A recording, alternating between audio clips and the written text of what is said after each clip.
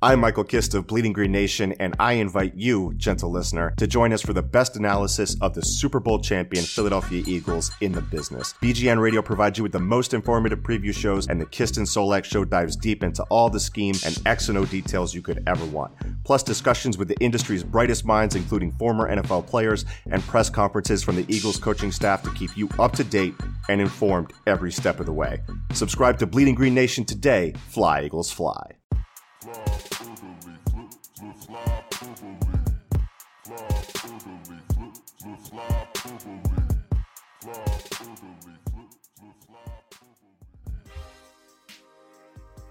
This is Flyperbole with Steve Jaco and Craig Forsyth. This is the one podcast that Todd Pinkston's actually willing to reach out for.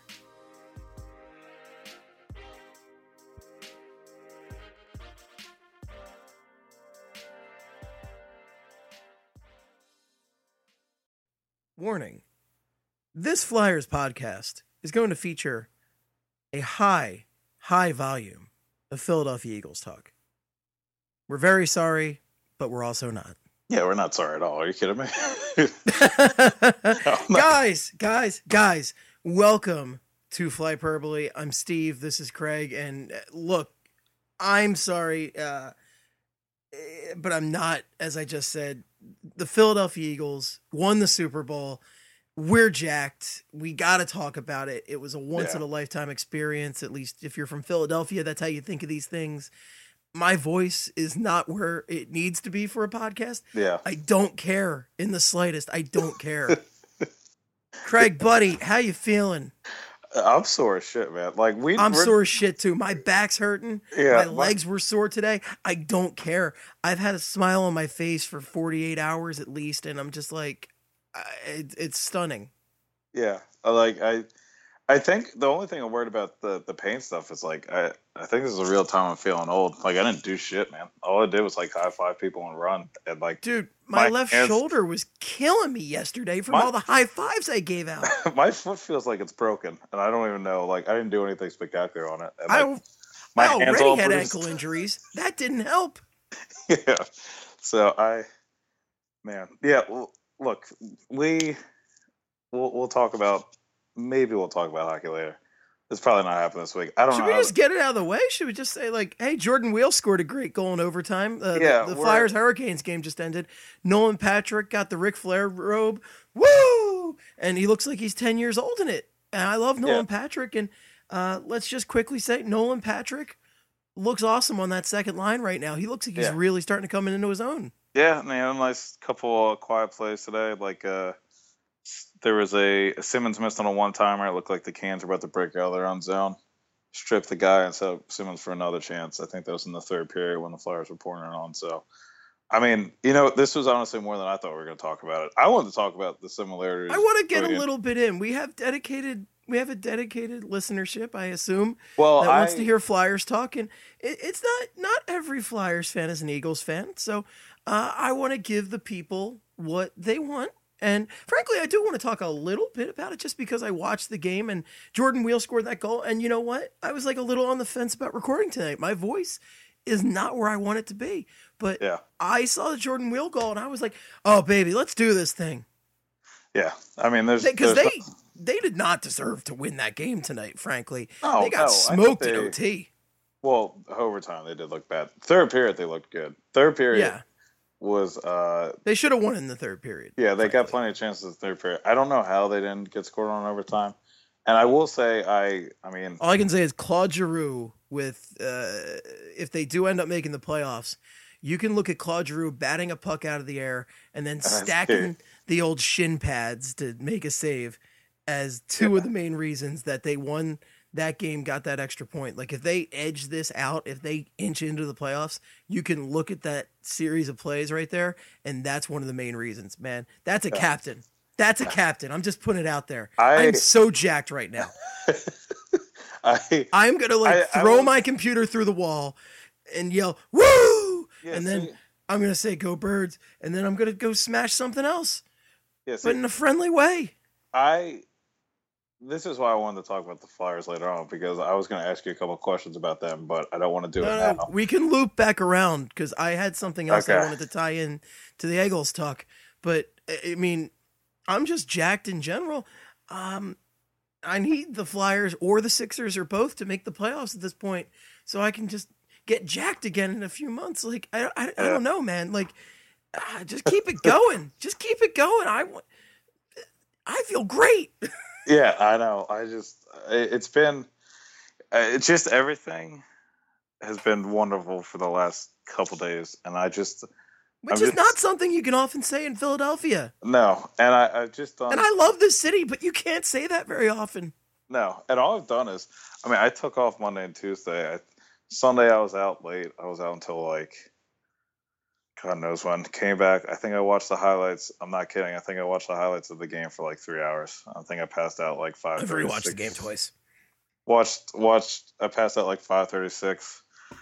Woke up at 8. Like had coffee, and then moved from my one friend's apartment. Walked from where we're at, North and Wallace or whatever, to 11th and Lombard. One of my friend that stayed there from Wilkes was like, we just watched a replay of the Super Bowl at 1. And just watched like ESPN and watched the NFL Network, and just wanted to hear people keep saying that the Eagles are Super Bowl champions. So that's pretty much, and like This is the second major Philadelphia championship of our lifetime. So and because look, Soul, you guys are cool and all, but you don't count. I think the Wings might have won an NLL championship. They probably cares? did. Yeah. I mean, I love the Wings, but I think who cares? The Philadelphia Kicks got some titles in there too, I believe. So oh boy, don't want to knock them down. Yeah, but I mean, the Phantoms won some Calder Cups, and those were fun too. But they're the minor league team. I think specifically, they are the minor league team. Yeah, and for me personally, I was here when the Phillies won. I was happy when the Phillies won. Oh, that's right. Yeah. Craig's an O's man. He's an Orioles man. And nothing wrong with that one. Nothing wrong with that one. But, and this is your first major one, right? Yeah. Yeah. I mean, like Sunday was the first time I've really had like that kind of rush, and it was. I mean, it's been surreal in a lot of ways. You just won it again and again now. Yeah, that's pretty much what it is. I'm like I don't watching the highlights. I don't know what I'm gonna do. I mean, I do know what I'm going to do when the Flyers win, because I went completely nuts for this one. And, obviously I'm a huge Flyers fan. I'm doing a weekly podcast on the Philadelphia Hockey Flyers, but I'm going to go, it's going to be pretty close to how nuts I went for the Eagles. I might not have all the same people around, because, not every one of your friends appreciates the same sports as you do. And hockey's so niche, but I'm going to go insane when the Flyers win, and the city will not be nearly the level of insanity, but there will be people out there going nuts. It's just a feeling I want again is what I'm trying to get at. It's amazing. It's just the way I feel, the way Philadelphia feels, man, partying on Broad is the best. Even when you get hit by fireworks, it's the best. I think that's the big thing is like, I'm going to be ecstatic when the Flyers win, and I think that's going to be a new like high for me. But I think this one in particular was just like complete city was different. Like it was just completely. This different. is the most popular team in town. Yeah. This was the longest time coming, because the Phillies in 2008, they had won in 1980. The Sixers last won in 83. And the Flyers, of course, last one in 75. But the Eagles had never won since they changed over to the Super Bowl. Right. And they had not won an NFL title since 1960. That's an incredibly long time. Yeah. And I mean, it's not like, they've had their chances too, which is what I think has made it worse. Like I will never know how those teams from 2001 to 2005 never won. I mean, they've had other close chances too, but I'm just happy this team won. Like, because this was a fun team to watch. Like, this was a fun team to watch. And it's one of those teams where you never got the feeling like you have with previous teams like this, that they were gonna just fall short, because a lot of the times you do get these scrappy teams that are a lot of fun. I personally, as a big Phillies fan, look at the '93 Phillies. Yeah. I think I heard Ed Rendell make this comparison or something last night, but the '93 Phillies were a team that really had no business being where they were, and they almost took advantage of their run, but they didn't quite. They fell short, and it's always Rocky 1 for Philadelphia. It's never actually Rocky 2, and they finally got Rocky 2 last night. They finally got back. They got their revenge game, and they nailed it. They knocked it out of the park. I mean, how many times do you watch that kind of Eagles game, watch any Philly sports team in that kind of game, and they take it down to the wire like that and completely flub it at the end? Like, they just fall short. Well, okay, so for the game I was telling you, though, it wasn't just about the Philly aspect. It was Tom Brady down in the final minutes of the Super Bowl. Like, it was Apollo Creed. But, like, how many times does Tom Brady come back and win that game? Like, that... Almost every time. Yeah, he never loses that game. The only time he loses that game is the stupid New York Giants. Yeah, but it doesn't matter now, because now he's also done it. Doesn't matter now. It doesn't matter now. You can't say no rings. Yeah, and he's done it more recently to the Eagles. So that was no rings, for the record, was inaccurate for all that time, because they did have rings. They were just not Super Bowls. Yeah, but that doesn't make it any better. Like, it doesn't make it any better. It makes it a technicality. Don't even have that now. Right. Yeah. Now we're the most recent. Kiss my ass. So, I mean, that was Tom Brady's best game. Like, he threw over 500 yards and had 3 touchdowns, no picks. And his best Eagle game, and the Eagles beat him. It was such a consummate Philadelphia team in so many ways too, which is why it's surprising they pulled it out. They could do a movie on literally everybody on that team. Corey Clement is going to get a movie. Doug Pearson's getting a movie. Nick Foles is getting a movie. Like, Nick Foles alone, just like the quote after the Super Bowl, I think is going to get him.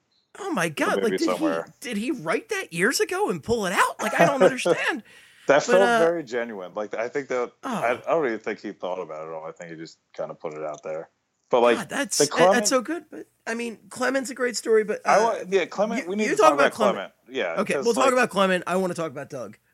So, like, I can't imagine what he's going through, because he grew up in Jersey. He was actually a fan of the team, right? Like, he grew up an Eagles fan. And there's a picture on Twitter of him in, like, 2012 in front of, like, the Eagles, like, press banner that they always have up behind, like, the press conferences, like the Eagles logos and everything. And he was like, one day, and then he's on the team, and he has a monster run. Undrafted free agent, for the record. Yeah. He wasn't even drafted by a team, which, I mean, if you're looking to be an NFL player, that's got to be one of the most disheartening things that could possibly happen. And a team takes a flyer on you, you work hard, you run hard, and you barely make it onto the team, because Wendell Smallwood was far ahead of him on that depth chart. Yeah.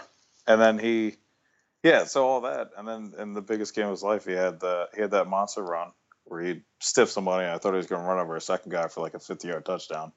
He had the catch that everybody's saying is not a catch, but get over it. And then he also had one of the final plays of the game on the kickoff return, when the Patriots tried to run the reverse. He was the first guy to hit Burkhead and set him up inside the 10, which turned out to be pretty important, because the Patriots did reach the end zone on the final throw. So, like, I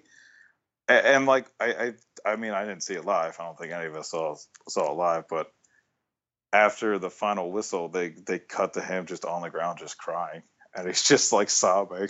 And Ajayi was doing that too. Ajayi broke down, and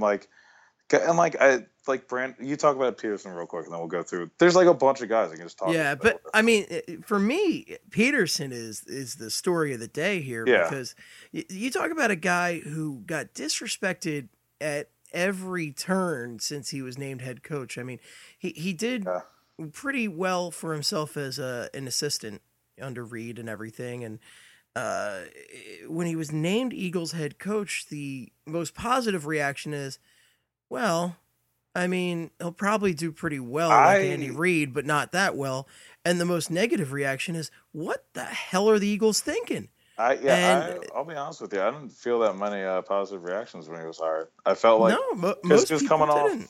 he was coming off that Chiefs game where he ran out the clock against the Patriots. Like the Chiefs were just lollygagging on the drive when he was the offensive coordinator, and everybody was like, "Great, we got another Andy Reid. He's never right." And really, what it ended up being was actually just Andy Reid. Yeah, apparently that was Andy Reid being Andy Reid.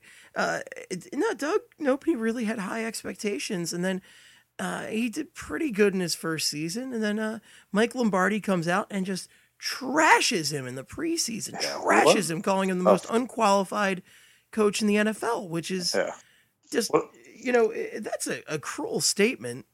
And very just out of left field, but ultimately maybe something that this team really took to heart in a good way, because they rallied around Doug Peterson, and he's a guy that seems to inspire a lot of loyalty in his players. I mean, people laughed when they gave him a Gatorade bath after they won their first game of the season, but I mean, that just showed how much these guys care about their coach. Yeah. Well, also real quick, like that first game of the season, like we should have seen this coming when they got the benefit of the call in that Kirk Cousins play. That was a play that they never get when they forced the fumble and it really didn't look like a fumble and it ended up being the game-winning touchdown from Fletcher Cox. That's a play that never goes the Eagles' way, and it was just like, all right, I guess they got one. Jake, well, like 2 weeks later, Jake Elliott hits the game-winning field goal from 61 yards out, and they're like, well, this is another thing that never happens for us. And it was just. You can go back and look at the breadcrumbs all the way through, like week by week, and you can see that we should have known that this was going to be the team. Like, it always felt special, but a lot of people just thought that was all Carson Wentz. And of course, the big doubt period came when Wentz got hurt and Foles came out and played one good game, and then was just crap for two games. And I tried to tell myself, just like very quietly, like, okay, well, maybe it was just the bad weather. I mean, neither quarterback played that well in those games. Right. Just horrible QBing weather. It was cold and windy. And if he plays in decent weather, maybe he'll be okay. And lo and behold, that was actually what happened. He played a pretty good game against the Falcons. And a lot of that's Peterson, though, because Peterson also looked at what Foles was doing in those games and said, hey, okay, so something's wrong here. We're trying to fit a square peg into a round hole. How can I fix this? And he went back, he looked at Foles' old game tape, he looked at how that guy was successful and applied that appropriately, and eventually ended up with that Minnesota game. And it was just a masterpiece. Nick Foles came out, he had one very good game against the Falcons, and two of the best playoff performances from any Philadelphia athlete of all time. Any quarterback ever. Any quarterback. Which is insane to say. I'm even thinking in the history of this city. Well, in any sport, like we're talking Iverson against the Lakers. We're talking Chris Pronger just going ham on the Blackhawks in 2010. We're talking Mike Richards in the shift. Okay, well, all those things you just listed, what happened at the end of those seasons? I know. Well, that's the city. That's the city. That's the city. The only great performances that really resulted in wins are 2008 Phillies. At least the ones I can remember. Right. Obviously, you look at Bernie Parent back in '74. Okay, that stuff like that. But I wasn't alive for that. That's not my comparison point. I can look at. I'm trying to even think of the proper Phillies example from 1980. Again, not alive. 83. I was born a year later. I don't remember that Sixers 83.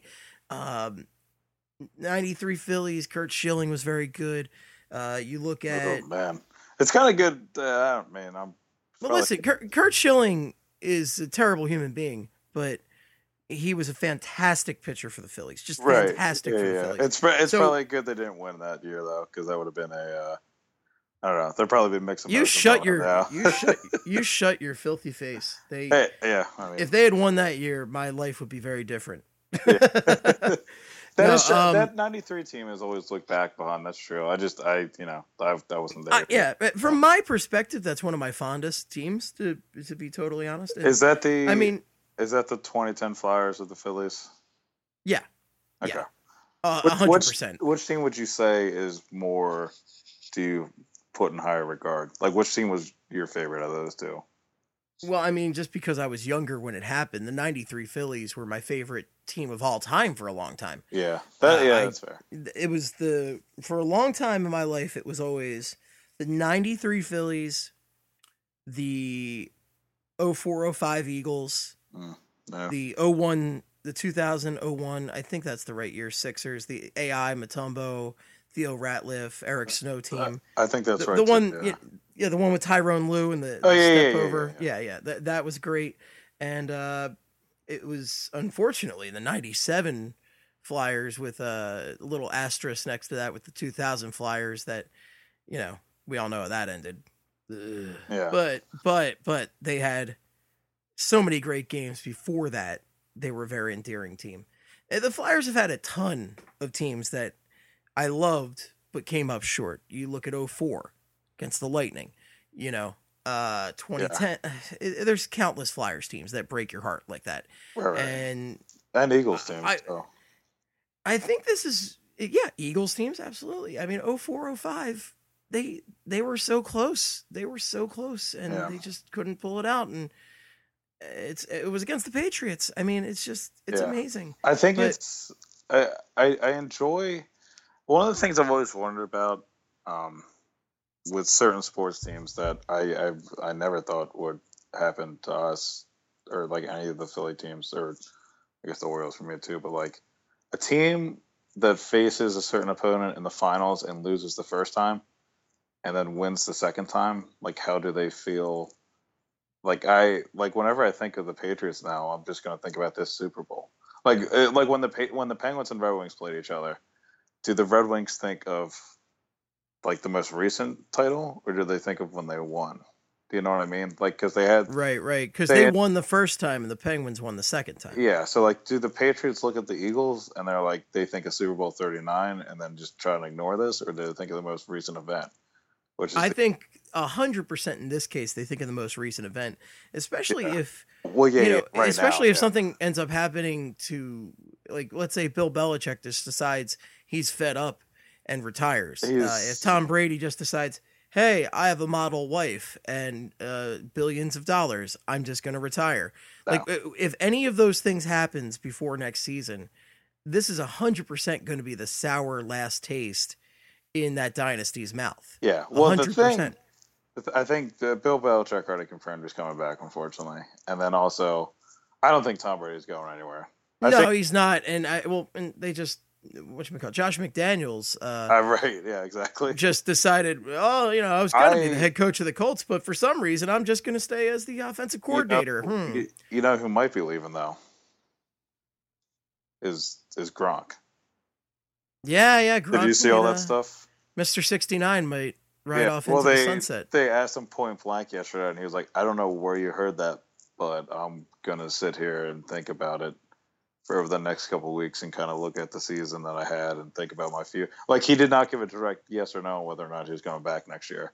Right. I mean, we often talk about hockey and, the concussion issues and the CTE, and NFL, it might even be a bigger issue. I until the day I die, I think Gronkowski played that entire Super Bowl through a concussion. I don't care what. I think so. I don't care what the concussion protocol is. I don't think the NFL saw the Patriots in the Super Bowl and we're like, oh yeah, we're not gonna make Gronk play. I think there's too much. I mean, you saw what the second half was. It was all Gronk. So like, they weren't gonna not let them play Gronk. I don't know, but like, I think looking at his life though, he's won what, 2 Super Bowls, made $1 gajillion, and he's already taken a ton of abuse physically. So like, why? I don't know. There's not really. Calvin Johnson stopped, and he's not hurting. Yeah, and I mean, and Calvin Johnson didn't even win. Like Gronkowski's already won the title. Right. So he doesn't need to go out and win them again. So he is the guy who, out of those 3 you mentioned, but like Belichick, Brady, and he's got the one that has to physically endure the most. So Tom Brady's I don't know. Tom Brady's like, how satisfying is it to beat a Brady at the end of the day? Because oh my god, it's I guess the equivalent for each sport is it's beating LeBron, it's beating Sidney Crosby, it's beating, I can't think of an appropriate Yankee, but any Yankee. Yeah, it's Tom Brady. A-Rod. A-Rod's a good one. Like if the 09 Phillies had pulled that out and beaten A-Rod, that would have been great. Yeah, and that was Tom Brady. I think, man, that picture of him just sitting on the ground after Barnett recovered. That's poetry right there. It's like I want to frame that and put it in every room in my house. I think so. Like that moment. So that moment for me, like when I saw the ball come out and Barnett jumped on it. That was the first moment in my life where I was like, "Holy shit, my team's gonna win a championship!" Like watching the Eagles or Flyers, I was like, "They're gonna do it." And I just remember for that drive, because the Eagles got the lead, and I was like, I was too jacked up. I stood up and I put my arm around my buddy's like shoulder, and as soon as they recovered it, I like screamed and like closed my arms, like flex, like screaming like that, and I started choking him. And I did it for like a minute, and then after like I realized I like let him go, he was like, "Dude, that was fucking horrible." It was like, I was like, "I'm sorry."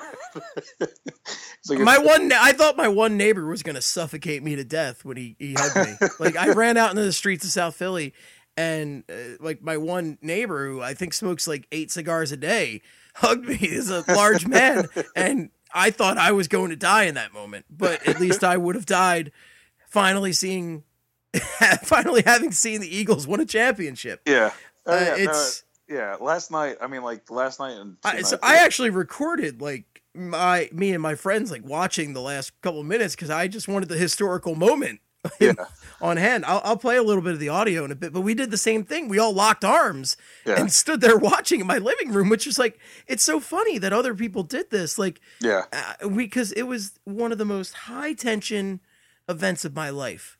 I think have you ever like with all the other championship losses, like, have you ever gotten like really upset? Like there's upset, and then there's like, I might throw something upset. So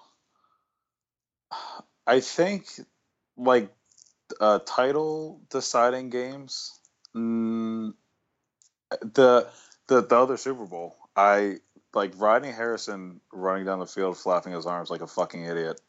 I think was the most pissed I ever was in my life. I was pretty pissed at that Super Bowl. The one that pissed me off the most was 2010 Flyers. Okay, so see, for me, because I was an idiot back then, I told myself that they were going to be back, and this team was mostly coming back, and they were going to get another shot. That's what I told myself about the 05 Eagles. Yeah, and I think the thing, what was I going to say? Like, I knew that was like a miracle run, and they should have not gotten that far.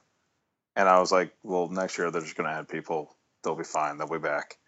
And they actually killed it for most of the season. They did, and then they fell apart at the worst time, and then that team was never the same. And I think since then, like even this year, I heard some people that were like, well, even if they don't win it the next year, they're going to get once back next year. And I was like, I'm not listening to that right now. I need this now. Yeah, I was like, this is a now thing because you do not know what's going to happen. Because there was the same thing like back in 2010. If you still got Richards, you still got Carter. Yeah, like if you had told somebody in June of 2010, they're like, oh, yeah, still got Pronger. Be here, and then 3 years later, no, that roster is going to be completely different. Like you would have been. Look at that defense. Crazy. You got Pronger, Carl, Kimo Timo, and Braden Coburn. Yeah, they're not going anywhere.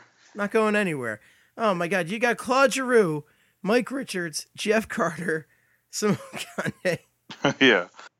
But like I think that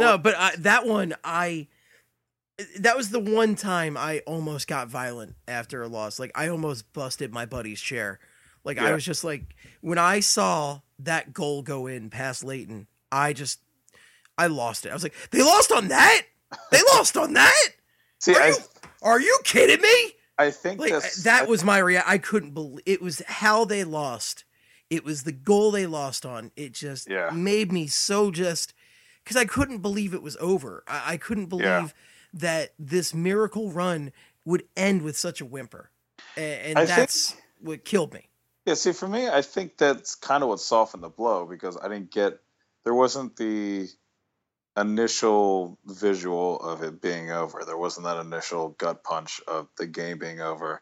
So it's a thing where like over time it's gotten worse because I realized how close that team was and how no team has really come close to it yet again for the Flyers. But like at the time, I was just like, I think that's kind of softened the blow. I do. All right, so I'm gonna go on a whole thing here, Steve. So I think for me though that loss, one of the most vivid things I remember from that Stanley Cup loss was that game I was watching with my dad, my brother, my stepbrother, and then I forget who the fifth person was, but we were watching it. Puck goes in, like we're all like, they lost. I can't believe it. I just remember looking at my dad, and he had like this 10,000-mile stare, and he was just like, "That's Philly sports for you," and like he just did not say anything for like the next hour. And my dad is the one who got me into the Flyers and got me into the Eagles, and he's, and now it's a pretty important thing in my life. And I always, growing up, I always thought what it would be like what I would feel and how we would like interact when the Eagles or the Flyers actually did it. And unfortunately, my dad passed away in 2011. And like I thought about him a lot yesterday. And I thought about those moments with the Flyers, like the 10,000 miles there, and the other close times the Eagles came, and watching the other games in 2010 with them. And Sunday night, I was way too happy and way too overjoyed to think about anything. And yesterday, I came home. I watched the replay with my buddy at 1 o'clock. NFL Network put another replay on at like 9. After I saw the ball hit the ground on the second replay, I just fucking broke down. Like all the dad feelings just came back, and just all the realizing that, like he wasn't alive during the time that they had actually won a title. He lived from 1962 to 2011. And my grandfather saw a championship, but he never actually saw the Eagles win the Super Bowl. So to like actually see them do it, it's just surreal. And I know I'm not the only one who feels that way. And I know I'm not the only one who've had like people leave them. And like I would have loved for them to do it in 2005. I think that makes it a little bit sweeter now that we had to wait longer and all the demons were killed and it was the same team. And like I was in Philly for this one, and just to see everybody lose their shit. So yeah, I mean, it was just an awesome game. Well, just Craig, you got me in tears over here, my man. I'm sorry. No, do not apologize. Yeah, thank you thank you for sharing that. That's a beautiful thing, man. Yeah, and like I can relate to you. I lost my mom in 2007. It gets to me all the time. I called my sister at halftime of this. I actually FaceTimed her, and she pulled the phone down and she showed me what jersey she was wearing, and she's wearing an Akers jersey that was actually our mom's. And like, I was just so overjoyed at the fact that the Eagles were competing that like, it didn't really hit me, but I felt like enormous pride for my sister at that moment that she held on to it and that was what she chose to wear for this. I mean, my mom actually weirdly was a huge football fan, but the Eagles weren't her first team. The Eagles were actually her second team. Oh, yeah? Her first team was actually the Indianapolis Colts of all things. It was really weird. At one point in the 90s, she decided she really liked the Colts. I think she saw a game where Jim Harbaugh, of all people, like threw a helmet, like they just kept fighting in this game against the Steelers. And she just fell in love with the Colts for some reason. And Peyton Manning was her favorite player. My mom was buried with a Peyton Manning jersey, which is bizarre. It's bizarre, but it's what happened. And it's one of those things where it was annoying sometimes, but like I couldn't fault her because she loved them so much and she followed them. She went out and watched every game she could. And like, she was just such a diehard for the Colts that it was like, how can you hate that? And she saw Peyton Manning and the Colts win a championship. Before she passed, and I was so happy she got to see that. And it's, I totally relate to everything you're saying, man. And I'm really glad you shared that because, so, you know, I think a lot of people have experiences like you, but it's your experience. Right. And I think that's a beautiful thing. It's obviously tragic, but it's also great to share and let the world know what you're going through. And it's just, I mean, I don't know. It's so tough to even put into words, but thank you for sharing that. Well, yeah, I mean, we have a little bit of a platform that people listen to, and I know I'm not the only one. This is the time to share it all. I mean, this is what it's all about. I mean, the first person I thought of was my dad. I mean, I'm going to see my dad for a fucking Eagles parade this week. My dad's going to come over to my house in South Philly, and we're going to go watch the Eagles parade. And, like, that's incredible. Yeah. I never thought this would happen. I mean, I saw him at the Phils parade. So, the Phils parade in 08 is my only other experience with this. And I had a bizarre day. So what happened for the Phillies parade is the regional rail was a complete disaster. Everybody in the city said, take public transportation in. That's what every city official said. So we went to take public transportation. It was all filled up from the very first stop into the city. Express trains only. So we couldn't do that. We took the L. Took forever. And these are flip phone days. And all the towers are completely overloaded. So we get down into Center City, and I'm trying to yell, "Go to South Philly!" Because my family lives at Broad, Oregon. There was no way we're getting to City Hall to see everything. So I just yelled, "Go to South Philly!" But I got separated from every one of my friends, hopped on the Broad Street line alone, stood there at Broad, Oregon by myself for hours, and saw the parade. It was amazing experience.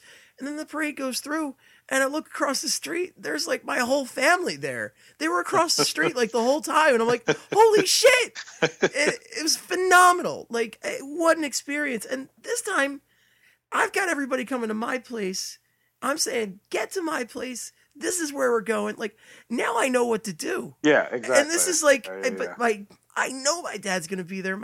He was the first person. I tried calling my dad from Broad Street, and I couldn't even hear him because it was so loud, but I just was screaming into the phone like, Dad, I love you. They did it. And like, you know, he's the first one I thought of. My dad is like through the roof about over the moon, whatever the hell the expression is. So I did find my audio, by the way, from the end of the game, or my video from the end of the game. I'm going to play this real quick because I just think this is like, I was going to talk about, after you do that, I was going to talk about my brother real quick. Do the audio real quick. We'll do this real quick. So this is me and my friends locked arm in arm in my living room watching the Eagles win the Super Bowl.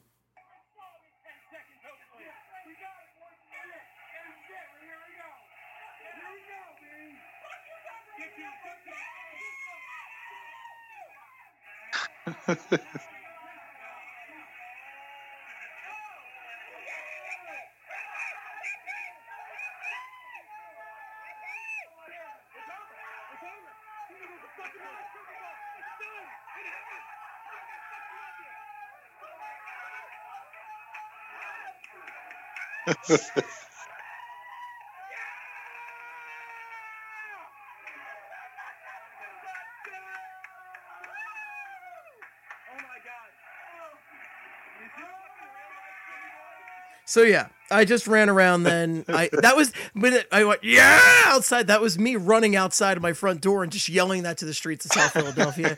I then proceeded to hug and kiss every person, man or woman, in my living room. I loved everybody. And then that was Broad Street for the night. And man, look, I know this is a Flyers cast, but this is such a unique experience that we got to talk about it. This is our platform to talk about it. We got to talk about it. It was an amazing night from there. Like, you want to talk about your brother, was it? Yeah. Cause I was, so you talk about your brother, and then I want to exchange Broad Street stories.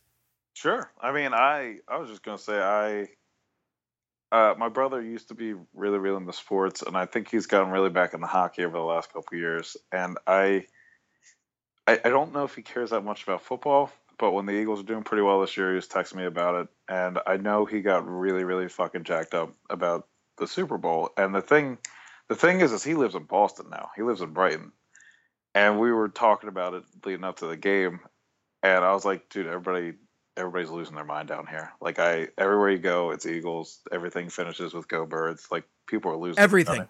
Go Birds, everything. I didn't even know how to not talk in Eagleese today. Like I do you even still say "Go Birds"? Do you say "Birds Goad"? Like what do you say? I'm still saying "Go Birds," but it feels weird. Yeah.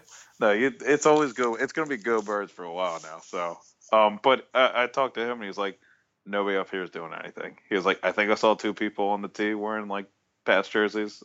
He was like, nobody cares. He was like, they think they're just gonna roll over them. So, and I in the thick of it last night, I got to the middle of City Hall. I was standing on like right outside City Hall, and I turned around and I took video of just Broad Street, and like there's a group in front of me of people of like 15 guys just singing "We Are the Champions," and then I called my brother during that. And I was like, could you hear all that? He was like, yeah, I can. I could just tell that, like, when somebody's like smiling through the phone, like that. Like, you can hear it in their voice. Yeah, I hope people can hear it in my voice tonight because I'm smiling while I'm doing this. I'm smiling hearing these stories, and like I would love to just like honestly, listeners, like please at us. I'm saying at us for once. At us with your Super Bowl stories. Like I'd love to hear. Oh yeah, definitely. And, I want to hear them too. Even I would love if we had. I don't know how do we work this out, but I would even love if we had maybe a way for people to like call in or record something, and I could put them on an episode or something. I don't know. Yeah, that's a whole pipe dream. But please share them. Like I love hearing everybody's experience because you never see a group of people that this many people come together like this, and it's just so special. Yeah. Oh yeah. And like I just it was just everybody was just happy. Like I know there were like a couple people that I don't even know if anybody was really mad. I don't think if I saw anybody that was just like there's always the theory that people go out there to just destroy things because they get a chance to be criminals. There's and all maybe like a small percentage of people that but go like out to when do you it. Consider how many people, like honestly, how many people do you think hit the streets on Sunday night? It was I would say a million easy. I think it was that much, but I'm not trying to be use a hyperbole here. There we go. But like I think, boy I think it was that much. Yeah. It was a thing where like we were on Broad Street and there were just waves of people. It wasn't like you didn't have room.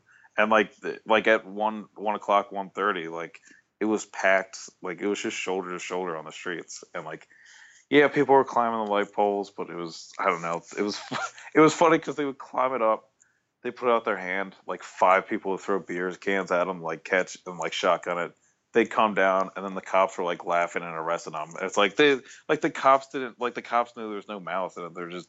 I actually walked up to a lot of the cops, and I like either high-fived or shook their hands, and I said, hey, thank you for putting up with this. And I mean, from South Broad up to City Hall, everything was awesome. And I thank the cops for just being cool and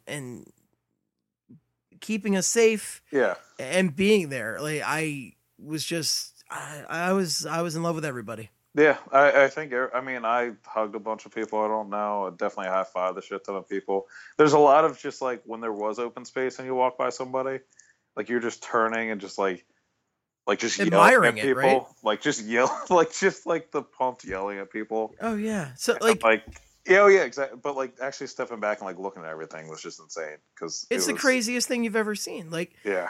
It's what happened with us. The scene I played out a few minutes ago happened.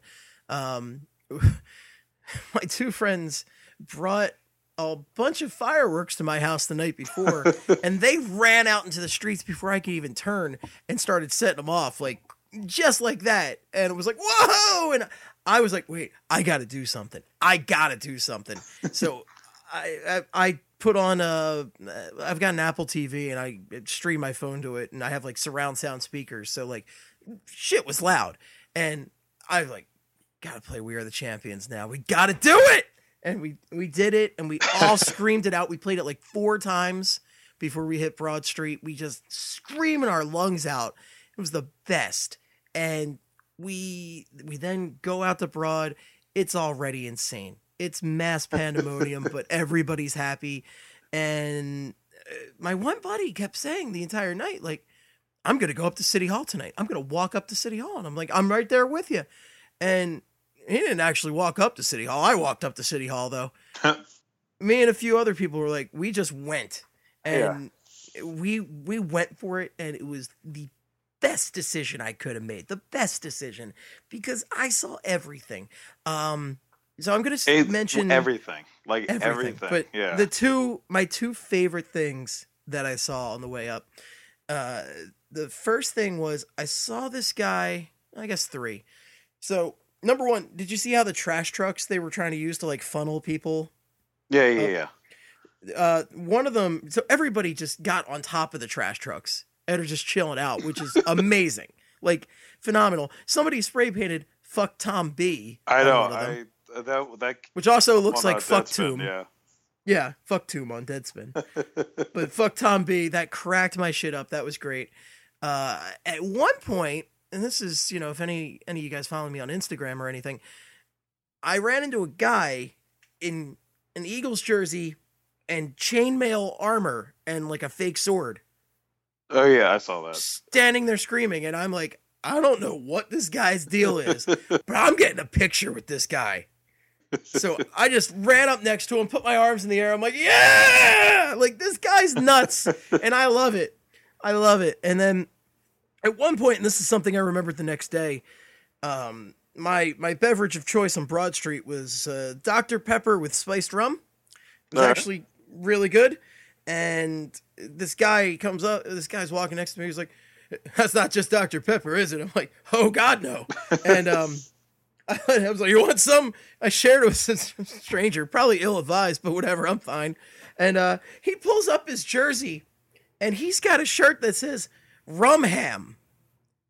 Like from Always Sunny, the Rum Ham. Yeah. It's in Run DMC font. It says Rum Ham. So I'm sharing my rum with the Rum Ham guy. Like, what is this? What is this weird shit?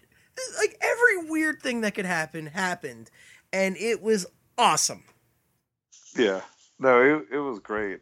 I'm trying to think of the funniest things I saw. Well, like, everybody was standing on top of those like the newsstands.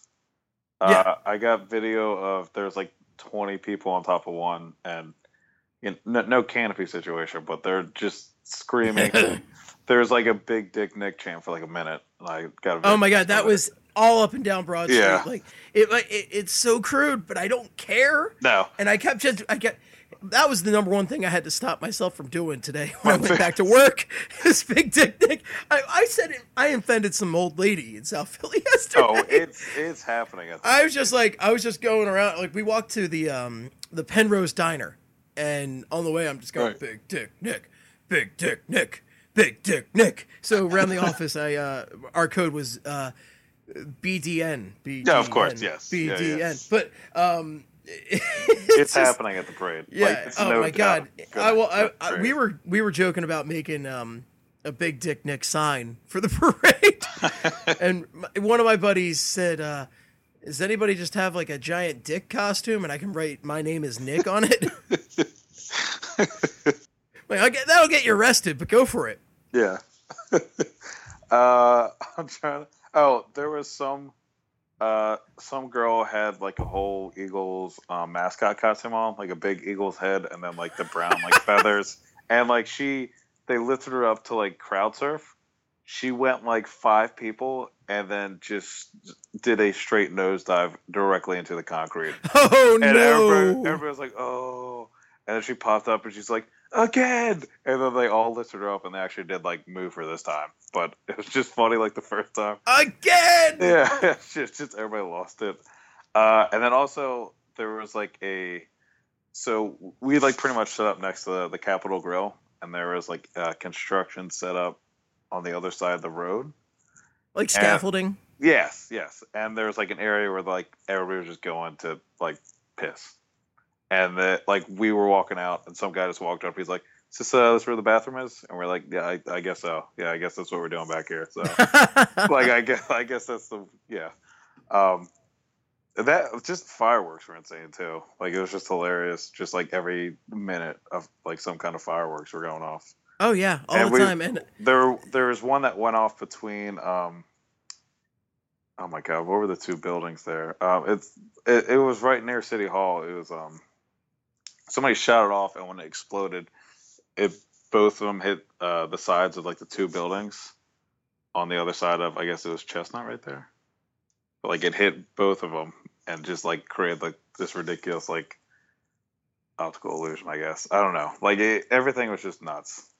And I'm happy I was down there for it. Like I'm happy I was actually in Philly when this all went down. Yeah, so. Me too. I was trying to get everybody I knew to come to my house. Like I didn't even care that it was overcrowded, and you know, if my girlfriend leaves me after this, nobody will blame her. But you know, I'm getting everybody over because I want people to experience this with me. Because being in Philadelphia for this, being on Broad Street for this, is such a special experience that I just, you know.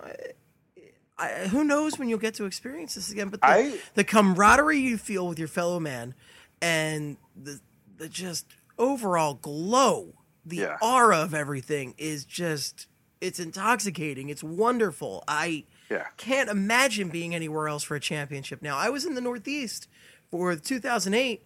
There were a few people beeping horns, and I didn't go to Frankfurt and Cottman because Frankfurt and Cottman, I'm good. Broad Street is where it's at. Broad Street is everything. It's everything. Yeah. No, I mean, I don't know if we're ever going to see anything like that again. I think because it's the Eagles. I think that's far more important than any of the other three teams. Even, you know, obviously more than the Flyers. The Phillies are the closest you'll see. Because the Phillies, everybody went nuts. And a lot of that was also that we hadn't had a championship since 1983. Seasons. Yeah, like the 25 seasons things without a championship. Like they just talked about how each team hadn't won in 25 years. And then at that time was my life. Yeah. You know, for me, the big thing was I felt cursed. I felt personally cursed. I felt like my generation had displeased the sports gods or something, because everybody I went to high school with that I was friends with, we were born in 84 or late 83. We had not ever seen a championship, even when we were little babies. You know, it just wasn't a thing. Hey, I mean, I grew up in Maryland, and I was going to be a Flyers fan no matter what. And I picked the Eagles and the Orioles early on rather than the Ravens and Phillies. So if you want to talk about feeling cursed, I feel you with that, because, man, for me, like growing up in Maryland and being, you know, I'm an Eagles fan because of my dad, and then just going to high school, like when I was in high school, it was during middle school and high school were those Donovan McNabb, Brian Dawkins, like NFC championship teams. And the thing about those years were the Ravens sucked, but they had won in 2000. So each time the Eagles lost, I had to hear shit about it for months because they didn't win the Super Bowl. And it was always, well, they didn't win a Super Bowl this year. Then we've seen the Ravens win. I had to hear that my entire life. And the year they were playing the Patriots in the Super Bowl, I wore a T.O. jersey to school. It got ripped up. I always had to hear shit from Ravens fans. And I even heard shit about Ravens fans during the Chip Kelly years, because the Eagles were bad then. And they had just won with Joe Flacco against the 49ers. And elite. It's just, elite, yeah. And it's just like now when they talk about it, when people are talking about like the Clement touchdown and they want to argue about the Ertz touchdown and how there's more penalties and all this. It doesn't matter. Like it doesn't matter. The Eagles are the most recent champion. Like I don't even in any sport right now. The most recent in any sport. It's and great. Like they're getting better next year. Is the scary part. Like we got to talk about the Philly special now. We got to talk about the Philly special. Yeah. We should absolutely talk about the Philly. Okay, did you see? Wait. Flat out is. Before we do it, did you see the like NFL Films thing for it? No, I want to. It's on Showtime now. I have HBO. Yeah. Well, do you know why? Do you know like the new addition to the story? Apparently Foles made the call, right? Foles made the call. Yeah. Which is just on the actually insane.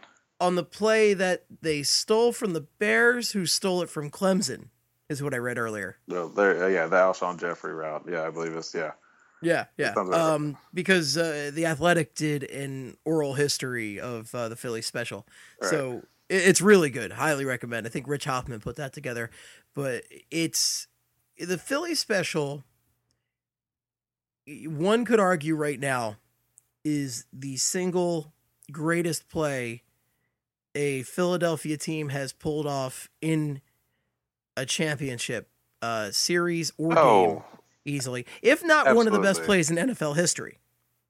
I think it's got to go up there as one of the best plays in NFL history. I mean, it's up there now with. I mean, Craig, if you were just a neutral observer to this game, isn't this one of the most entertaining, well-played Super Bowls you've ever seen? Well, entertaining, yes. Well played. Offensively, yes. I don't know what happened to the defenses besides the Brandon Graham play, but I mean, I think the defenses, I think both offenses just completely game planned in the most efficient way. I think both quarterbacks were just on fire. I mean, Nick Foles had maybe one bad throw all day, if that. And the interception, I think that's the thing too. Is that wasn't on him. No, and Alshon had it for like a quarter of a second inside the 10. So that would have been another point where they've been driving for. That would have been another drive they were driving for points. So it's the Patriots really. He just shredded the Patriots defense is what it came down to. The Philly special. I don't even know. It's. The Philly special, of course, if you don't know the title by now, which it's crazy if you don't. Everybody knows. But the Philly special is that Nick Foles 4th and goal play. I mean, what were you thinking when that was unfolding? When I saw Nick move to the side of the line, I knew it was a gadget play. I thought it was just going to be a wildcat. And when I saw him pitch it back to Trey Burton, I was like, holy shit, this is going to Foles. and sure enough, it went to Foles and he was wide open. And I think the best part is that I think part of it was trolling because the Patriots did run the same exact play. I think the Eagles were going to use it no matter what, that play. I think the best part is that the Patriots so happened to use it earlier in the game too, and Tom Brady dropped it. And it was it was a drop. It wasn't. Oh yeah, no, it was a pretty decent throw. Yeah, it hit him right in the hands. So one of those hands was injured, so maybe that play should have never been called. Yeah, or maybe Tom Brady can realize it's the Super Bowl and he kind of nuts up. I don't know. That's or maybe it's on the coach that made a dumb call at the time and also decided not to play their best cornerback. I don't know. Maybe Tom Brady takes 5 minutes away from kissing his son on the mouth and he ices up his hand for a little bit more time and he makes that catch. I don't know. Maybe they lost the game and they all suck. I think that's what it comes down to is that last one. But they all suck. What? I've never. The thing is, we were saying earlier, this is the equivalent of beating Crosby. This is the equivalent of beating LeBron. Here's the thing. I don't think it. I don't. It's bigger than Crosby and LeBron. Well, of course it is, but I'm saying, I'm trying to put it in perspective in the fact that this is these are the biggest villains. Right, but I think Brady and the Patriots is going to be. They're going to go down as the biggest. They're the biggest villains in sport ever. Like ever. I shouldn't say ever. Since leagues actually became sports leagues, and there was more than 5 teams in the league. So I'm not counting sure the fucking 50s or 60s Toronto Maple Leafs or the Celtics that won 10 in a row with Bill Russell or whatever. Those are all fine and dandy, but the internet and TV has been invented since then, so I don't really count those as dynasties that we're going to really filter everything by. It's one thing to be a dynasty, though, and it's one thing to be villains, flat out villains. Oh, yeah. There's so many layers to why beating the Patriots in particular is so great, and it's just, I think that's part of the reason why I enjoy all the bitching now. It's because they are the princes of the princes of the pick play. Their entire offense is just based off of scrawny-ass white dudes who aren't good enough to cut on other teams, running into defensive backs and they get wide open plays 5 yards down the field, and they just walk down the field. And everybody knows they're doing it. The refs know they're doing it. Every single borderline call, like the Gilmore getting tangled up with Jeffrey in the end zone, the middle linebacker pushing Clement on the 2-point conversion that falls incomplete. Every single borderline call goes to the Patriots. It's not so much that it's blatant cheating. It's just when you know there's a borderline call, you know it's going to the Patriots. And to just hear them bitch and moan about Clement, who most likely scored a touchdown, I don't even care to argue. The game is over. It's probably a touchdown.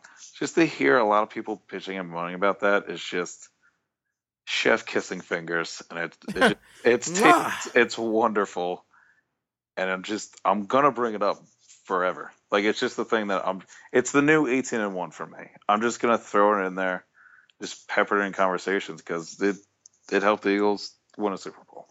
And like, the Ertz touchdown was fucking bullshit. Like, I don't know how they spent that much time actually looking at it. And if they had overturned it, it's the point when I think like everybody's Patriots fatigue would have pushed over the limit. And I think I don't even know what would have happened with NFL fans across the country. But like, just the fact that Ertz took 3 steps, turned upfield, got hit while he was going into the end zone, which would have initiated contact to like put him down, and then the ball popped up when it wasn't really. I mean, it looked pretty clear that it bounced, like hit the ground when he was going down, but it wasn't 100%. Like, if all that went against the Eagles, I really think the league would have gotten some backlash there. But for sure. Yeah, but it didn't. No, it didn't. And I think, when you're talking about this team earlier and like the confidence, and like, I remember 2010 when the Flyers beat the Bruins in Game 4. I was there for that one. Oh, were you really? Yeah, one of my buddies, my buddy John was there. Oh my God, I was not excited about it. He was there too, and he was like, "Oh, about to see a sweep, great!" And we had Lexus Club tickets, which comes with unlimited shitty beer, and I drank a lot of beers, and then it ended up being an incredible game, and I'm like, "Holy crap!" I remember the things I remember from Game 4 was that was my last Friday at college that year. My friends and I were watching. We were all getting ready to go out when Recchi scored with like 28 seconds left or whatever. 20 seconds. I wanted to die. So they tied it up. We were like, all right, we're going to go to this fucking party. We're just going to get hammered. We're going to forget about it. We were listening to it on the radio on the way there. And Gagne scores. Yeah. And my buddy Steve was like, God damn it. They're going to draw us back in. And they're going to make this like a close series. And they're going to make it real painful. And they didn't. They ended up winning it all. That series at least. And I mean, it's funny that the two things I've enjoyed most of my sports fandom have come against New England teams, which I think that for me personally, that's got to be up there. I mean, unfortunately, Baltimore doesn't have a hockey team, but like, if the Eagles had beaten the Ravens in the Super Bowl and then like the Flyers beat whoever in the Eastern Conference Finals, that would probably be Capitals. No, actually, yeah, you're right. Like, you have always hated the Capitals almost as much as the Penguins. The Joffrey Lupul overtime goal for me was a big thing. Like, because nobody, fucking no, my one friend who actually I believe listens to the podcast pretty frequently now, Mike Palomo, was the only guy I ever talked to about hockey before we were seniors in high school. Like, him and I were hockey fans since day one. And he played hockey his entire life and played in high school and everything. I did not hear anybody else talk about hockey until my senior year, which was 07-08. And the Caps fans had Ovechkin for a couple of years there. And that was the year that they had finally started pushing towards the playoffs. So then everybody started talking shit to me its senior year. And to hear all this shit because the Caps are amazing and all this shit and blah, blah, blah. And then Lupul scores the overtime winner. The next day I wear my Flyers hoodie in. Nobody says shit. Nobody says a thing to me. And I just, that was, up until that time, that was my favorite sports thing. But now, obviously it's the Eagles Super Bowl. And I think before that it was the 2010 Flyers against the Bruins, because that's the thing that's more infrequent than the winning titles, is overcoming that deficit. And just the way. That adversity and the way they rallied is just, it was admirable. It was such a great inspirational thing that they did. And it really, obviously, you've got the Boston Red Sox who beat the Yankees back in the early 2000s. Right. But I mean, in hockey, that was the first time, not one of the first. Well, no, it's very rare. It's very rare in a 7-game series for a team to come back from 3-0. It's happened 5 times ever. In any sport. It just made you reconsider being down 3-0 in every series since. Yeah. Because those Flyers did it against those Bruins, and that was such a just miracle run team. And because of that team, it's made me think you just got to get in and see what happens. And I think the Eagles are a great example of that this year. I mean, they got in, and nobody thought they were going to. I barely thought they would do this. Like, I was just like, Nick Foles gets in some decent weather, and defense is pretty good. I don't know. If Nick Foles gets some decent weather, is my favorite. I don't know why, but I completely convinced myself that Nick Foles' quarterbacking skills was completely dependent on weather. Completely dependent. That was my theory that I was clinging to. Yeah, when Nick Foles became the starter, I thought if the defense stepped up their game and they didn't turn the ball over, maybe they had a shot. If you honestly thought that Nick Foles was going to play lights out for these last 2 games, and that he was going to outgun in Tom Brady's best game as an NFL player, congrats, and tell me when the Flyers are going to win the Cup, and I'll save myself some time. Because those last 2 games were the most ridiculous games, like 2 of the most ridiculous games in NFL history. Like Nick Foles, I have nothing against him. I love him. I thought he got lucky in 2013 a lot when Packers DBs were falling over themselves, and like there were like 6 or 7 dropped interceptions, and he won 27-2. I didn't hate him.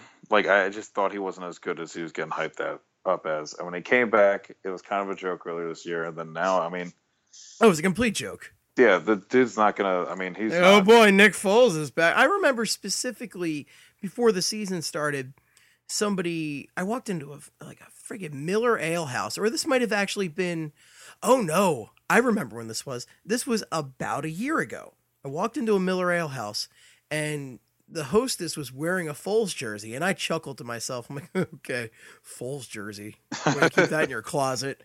I remember because I watched some of the All-Star game there, the NHL All-Star game, and that was the one where Wayne Simmons won MVP. Right. Yeah. Right. So I remember this, and I remember chuckling about the Foles jersey, and a year later, my God, holding on to your Foles jersey was the best thing you could have done. Yeah. I mean, it turns out it's crazy. I was thinking about last year's Super Bowl too, and just not really having a dog in the fight, and just being so fucking pissed that Patriots fans, like, they did not need a new high to hit in their fandom. And they saw maybe the best comeback in all football history. I know the Bills and Oilers come back, but like the Super Bowl and how much time was left and what they overcame. They were getting smoked. And the Julian Edelman catch, the cancel out the helmet catch, like they had gotten so many things that they didn't deserve. Like they had experienced enough as fans, and they have enough like great memories to live out the rest of their life, and they just got like that poured on top. It was just one of those feelings where you're like, the fuck's that gonna happen? Like, when are we gonna see that? Because it's just awesome that Philly is really talked about as a sports town, and it's definitely football first. And to actually see like visible representation of that last night was just, I'm just happy it all came down to that. So why can't us? That was the 2008 Phillies, rallying cry, at least for the fan base, because of some guy misspeaking on Sirius radio. But why can't us has always resonated with me. It's terrible, terrible grammar, but it's so Philly, it's not even funny. Except it is. We all we need is definitely going to be a thing I'm never going to I love that so much. I got to use it at work today. Yeah. I'm getting that shirt whenever I gotta find, like, I only have one shirt so far. I went to Modell's today and I got it. It's my lunch break tomorrow. Yeah. So like but I'm gonna find that one, and then I gotta find one with like every guy's name on the roster, and like. Oh yeah, you always gotta get one of those. But like, I say always. I had one opportunity to do that, and I have the '97 Flyers caricature shirt from the Stanley Cup final. Oh my God. I think I had that too, actually. That shirt is amazing. Yeah. I had like a gray one. What was it? Of like, there were like two frames of like, one was Lindros, and I think the other one was like, I think it was Leclerc, but it was like a gray shirt. I'll have to find it. I'm not sure where it is, but like, okay. So this team though, like, I just keep thinking of like the key, like Howie Roseman was the most hated man on this team after Chip Kelly left. Doug Peterson, I felt like nobody had any hope for him. Like no Haagen-Dazs. I bought Haagen-Dazs for Doug, by the way, before the Super Bowl. We went out and I bought I tried to buy as much Eagles related stuff for my Super Bowl party as I could, because I, want to have a good Super Bowl party. Like M made a nice Eagles sign in the old 80s font. I got the Haagen-Dazs. I got the green Federal Donuts. The Eagle is what they called it. What else did I get? I got the Nick Foles coffee that Reanimator made, Folgers. I got it all. Oh, Jesus Christ. Folgers was very good, by the way. Yeah, the last one, yeah. It was very good. It's good coffee. Reanimator's very good. Okay. Haagen-Dazs. I completely broke your train of thought. I was too busy talking about ice cream, but that's how Doug Peterson does it. Brandon Graham. Brandon Graham was somebody else. Earl Thomas.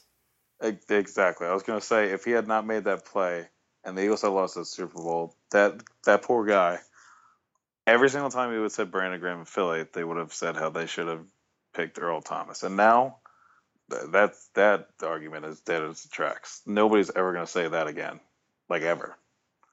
And nope. I think of like just Barnett coming up with a big play and being the first round pick.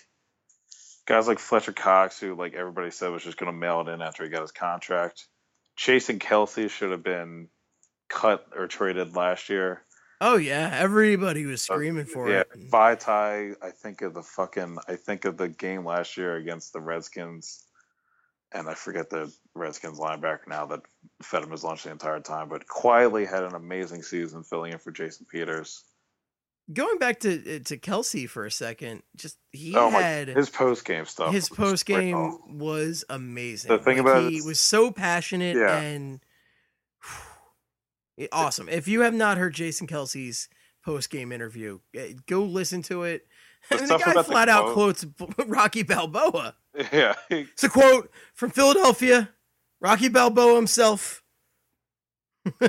Yeah, I got to figure out that Calvin Coolidge quote too, because but I mean stay cool with Coolidge. What's that? Stay cool with Coolidge. That's the one. Oh yeah, so and that motivated him for all these years. That was actually Doug Peterson had that in the locker room. He had it tattooed on everybody's arms. Stay cool with Coolidge. That's Hack plans on doing the same thing with the Flyers next week. Yeah. So I guess this is where I was thinking we could move this towards the Flyers. Do you think Hackstall is capable of winning a cup with the Flyers? No, probably not. Probably not. Not considering how we currently feel about him and the big thing with Doug Peterson. I think what made Doug Peterson so effective this year was his willingness to try new things, take risks, and innovate.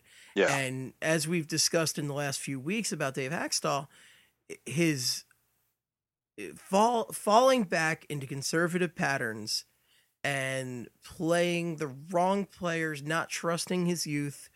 These are Hack's main faults, and this is the opposite of what Doug Peterson's done this year. Yeah. Doug has taken things in a new direction, and I think he's going to change the NFL. He's going to change a lot of coaching based on his success. Hack has been his coaching methods have been inspirational to no one. He's not innovated like we hoped he would. And, Peterson's the kind of guy, his players have rallied around him, and they are willing to put it all on the line for Doug Peterson. Yeah. The Flyers aren't revolting on Hack like they flat out did with Berube. So he inspires more loyalty. but only slightly more. It's not nearly what Peterson gets out of the Eagles. He's not. His players are playing hard, but they're not like, I don't know. It's not the same. They're not the same. They're not going to run through a brick wall for Hackstall. But Doug Peterson, I feel like any of these guys would do that. I feel like any of these guys are just so loyal to Doug, and they think he's just the best. Yeah, I think the big thing for me is aggressiveness. Like, I think all the stuff on fourth downs, like the going for it on 4th and 1 inside your own 40, 45 for like who 5 does that? Just gigantic call. And like 4th and goal. I mean, can you even fathom Andy Reid even considering that decision for a second? I can't. No, I mean, I really can't. And like, there are things that I think people are going to use, like that argument of aggressiveness. People are going to pin that on Hackstall, and it's just like a hockey culture thing. Like tonight, when about midway through the third period, it was tied, and it looked like both teams were trying to coast to overtime. I think that's just the way. Or like if they're trying to like sit back and hold on to a 1-goal lead, a lot of that stuff is just, that's just what hockey coaches do. But at the same time, there are still guys attacking in that situation. But it's a lot of stuff where like being innovative is just not really the Hackstall's thing. Like his most innovative thing he's done in the last couple of years, I honestly think was probably the goalie pull against Tampa Bay. And that wasn't so much innovative. It was just kind of more of a pure desperation. Yeah, you got nothing to lose. You may as well do this. So I think I when it comes to if we're going to see Hackstall be the coach of the Flyers when the Flyers win next, I don't think it's going to be Hackstall. I still do believe when it's all said and done, I think Hextall may be the guy when it's the GM. I still think Hextall, ultimately when it comes down to it, I think he's going to serve as the oh my God, I forget the Phillies GMs, but he's going to be the Dale Talon before the Stan Bowman. Like he's going to be the guy that lays a ton of the groundwork. You think he's going to be the Sam Hinkie for the Brian Colangelo? Yeah, like I think he's going to be a guy. I really hope that's not the case. I don't think so. Yeah. That's going to be devastating to me because, as I said on the flagship podcast, or not flagship, but the BSH radio podcast, on BSH radio, in my appearance last week, as I said, I trust the dang process. I trust the process. I think Ron Hextall's got a plan, and I am willing to follow it. I think he lies through his teeth half the time when he's reassuring us about players. I never trust a GM, for the record. Yeah. Do not trust a GM. No. It's not. See, that's, me. That's not any of the stuff I'm saying. I'm saying that I think it's going to take him a while to. Oh, I know what you're saying. Yeah, I'm just talking about it's tough sometimes for people to quite stick with Hexy because he says stuff that he might not 100% mean, but because he has to say them. Because you're never going to come out and trash your own player who you're hoping to trade for value. No way. Yeah, and there's a thing where football and the hockey are completely different in terms of drafting and developing. Because like I said, they're also very different in terms of quality of free agency. Hockey nowadays, especially with the salary cap, guys are getting locked down longer and longer. There's nobody out there. Yeah. There's no Alshon Jeffrey waiting for you. Well, and also just like I had to go back and look, but the amount of buttons that Howie Roseman actually nailed, like actually pushed the right buttons this offseason is kind of absurd. Like every single player. Unbelievable. Yeah, like it. Because Garrett Blunt and Chris Long, both Patriots last year that he signed, and they won against the Patriots. Like, what are the odds of that? Yeah, they were both phenomenal. And pick him Derek Barnett, and he came up in a big spot. And just signing Nick Foles again was a big decision. And it was a big decision also because didn't they lose some salary cap room when they dumped Chase Daniel? Yes. Yeah. So big decisions all over the place and cap maneuvering like crazy. And Howie did an amazing job that is, I don't know if I've ever seen a turnaround like this on a football team. It's frankly phenomenal. And they went out and they got Carson Wentz the weapons that he needed, which is what I always thought was the biggest fault of the Donovan McNabb era, is that they were too conservative in getting proper weapons for the quarterback, getting receivers that could actually catch the damn ball. Yeah. But so it's I think it is a little bit easier to kind of like run and gun and rebuild in the NFL. I mean, it's not the easiest. Well, again, look at the quality of free agents out there. Yeah, but also the people. Although I thought one of the really interesting things that I read about Howie Roseman in the past week is that he targeted. I think this was on 538, the Nate Silver blog, that Howie targeted a ton of early draft picks that kind of like bounced out of a team or something like that for whatever reason, like guys who had the talent to get picked early in the draft, but for some reason washed out with their previous team. Yeah, it's true. And that's one thing that could be, it's always intriguing elsewhere. I mean, hockey is such a culture sport that it's tough to translate. I mean, and you have seen GMs take chances on guys with talent for that. You look at Nikolai Zhurdev as an example, an immensely talented player who completely flamed out due to character issues. But I think with the right guys, it's sometimes worth the risk. Yeah, I think I was going to say the thing about Derek Barnett was he was drafted. So he came up with the big recovery to pretty much, I guess, essentially seal the deal. Yeah. Taken 14th in the last draft, 14th overall. The reason why I'm saying the football thing is kind of easier to do the rebuild is because, Steve, do you even know who won 14th in the 2017 NHL draft? Nope. Okay, so it was Callan Foote, who I think went to the Lightning. That's a name. Yeah, and I think it's Adam's kid. I believe it's Adam's kid. So when's he going to be up in the NHL? Like 2 years from now? Right. So when is he immediate impact players versus guys who are going to? That's like actually like that's football and basketball. You have immediate impact draft picks, whereas baseball and hockey, it's all about that minor league development. Yeah, which is like even more the reason why the whole the process with the Sixers made sense, because once you get down to the bottom of the barrel and you're picking first or second overall for a bunch of years in a row, you're getting immediate impact. Like there's no Nolan Patrick's going first or second or third overall in the NBA draft. There's no question marks to him because of injury history. It's kind of like there isn't. What about Joel Embiid? Yeah, well, what about Joel Embiid? Doing pretty number good, 3 though. pick. Yeah, but it took him 2 years to get ready. Yeah, I mean, he was a huge injury question. Yeah, he was a huge. He should have gone number 1 overall. And Ben Simmons, and he fell to the Sixers. Yeah, so right, you're right. Well, you know what? I mean, you didn't mean to draw a comparison to Nolan Patrick, but you accidentally did. Yeah. I think it's actually great that you did, because I think it's really interesting. Yeah. I think Embiid's ultimately going to be better than Patrick in the NBA. Well, Embiid is such an impact player. Yeah. I mean, and also the NBA, the thing is, what Hinkie ultimately realized is that you need to get those impact players, and the only way to get them is very early in the draft, and you have to take a few swings at that. But the thing is, the impact player in the NBA is very different from the impact player in the NHL. I guess the Penguins haven't won multiple championships just because they have Sidney Crosby.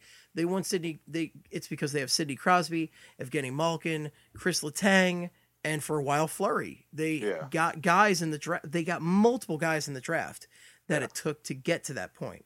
And I think the NHL, it's much more of a longer process, and you need to build much more of a team. It's kind of a weird hybrid of the basketball approach, the baseball approach, like the football. It's its own unique experience, I should say, and its own monster. So I just want to. Sorry, I'm bulldozing you here. No. I wanted to go back and I think Ron Hextall has. I got a point. I'm bulldozing you still. The thing is, Hextall's process, okay? I'm going to Hextall's process real quick. Hextall's process is largely involving defensemen and this defensive core that he's building for the Flyers. It's one of the toughest positions in hockey to have an effective core of, to have 6 effective guys. Right now, we have, 3, 4 effective guys, if that? 3, really 3. So it's like, it's a long process. The thing with Hextall, you want to see him go out for a few more weapons, but this process is going to take longer than the Sixers process because the Sixers hit on Embiid, and he's such an amazing impact player that the Sixers, without Embiid, are not nearly the team they are with Embiid. Yeah. And in hockey, I mean, you've got Claude Giroux and Jake Voracek who are superstars right now. Or, you know, I might be using that term loosely, but I don't care. Shane Gostisbehere, Ivan Provorov. You've got all these talented guys, Sean Couturier, but that's still not enough because you need that much more of a team. Whereas you have Simmons and Embiid for the Sixers, you're halfway there. Yeah. Yeah, I think that's really what it is. It's just there's less. Yeah, I have to go back. Less players, less pieces.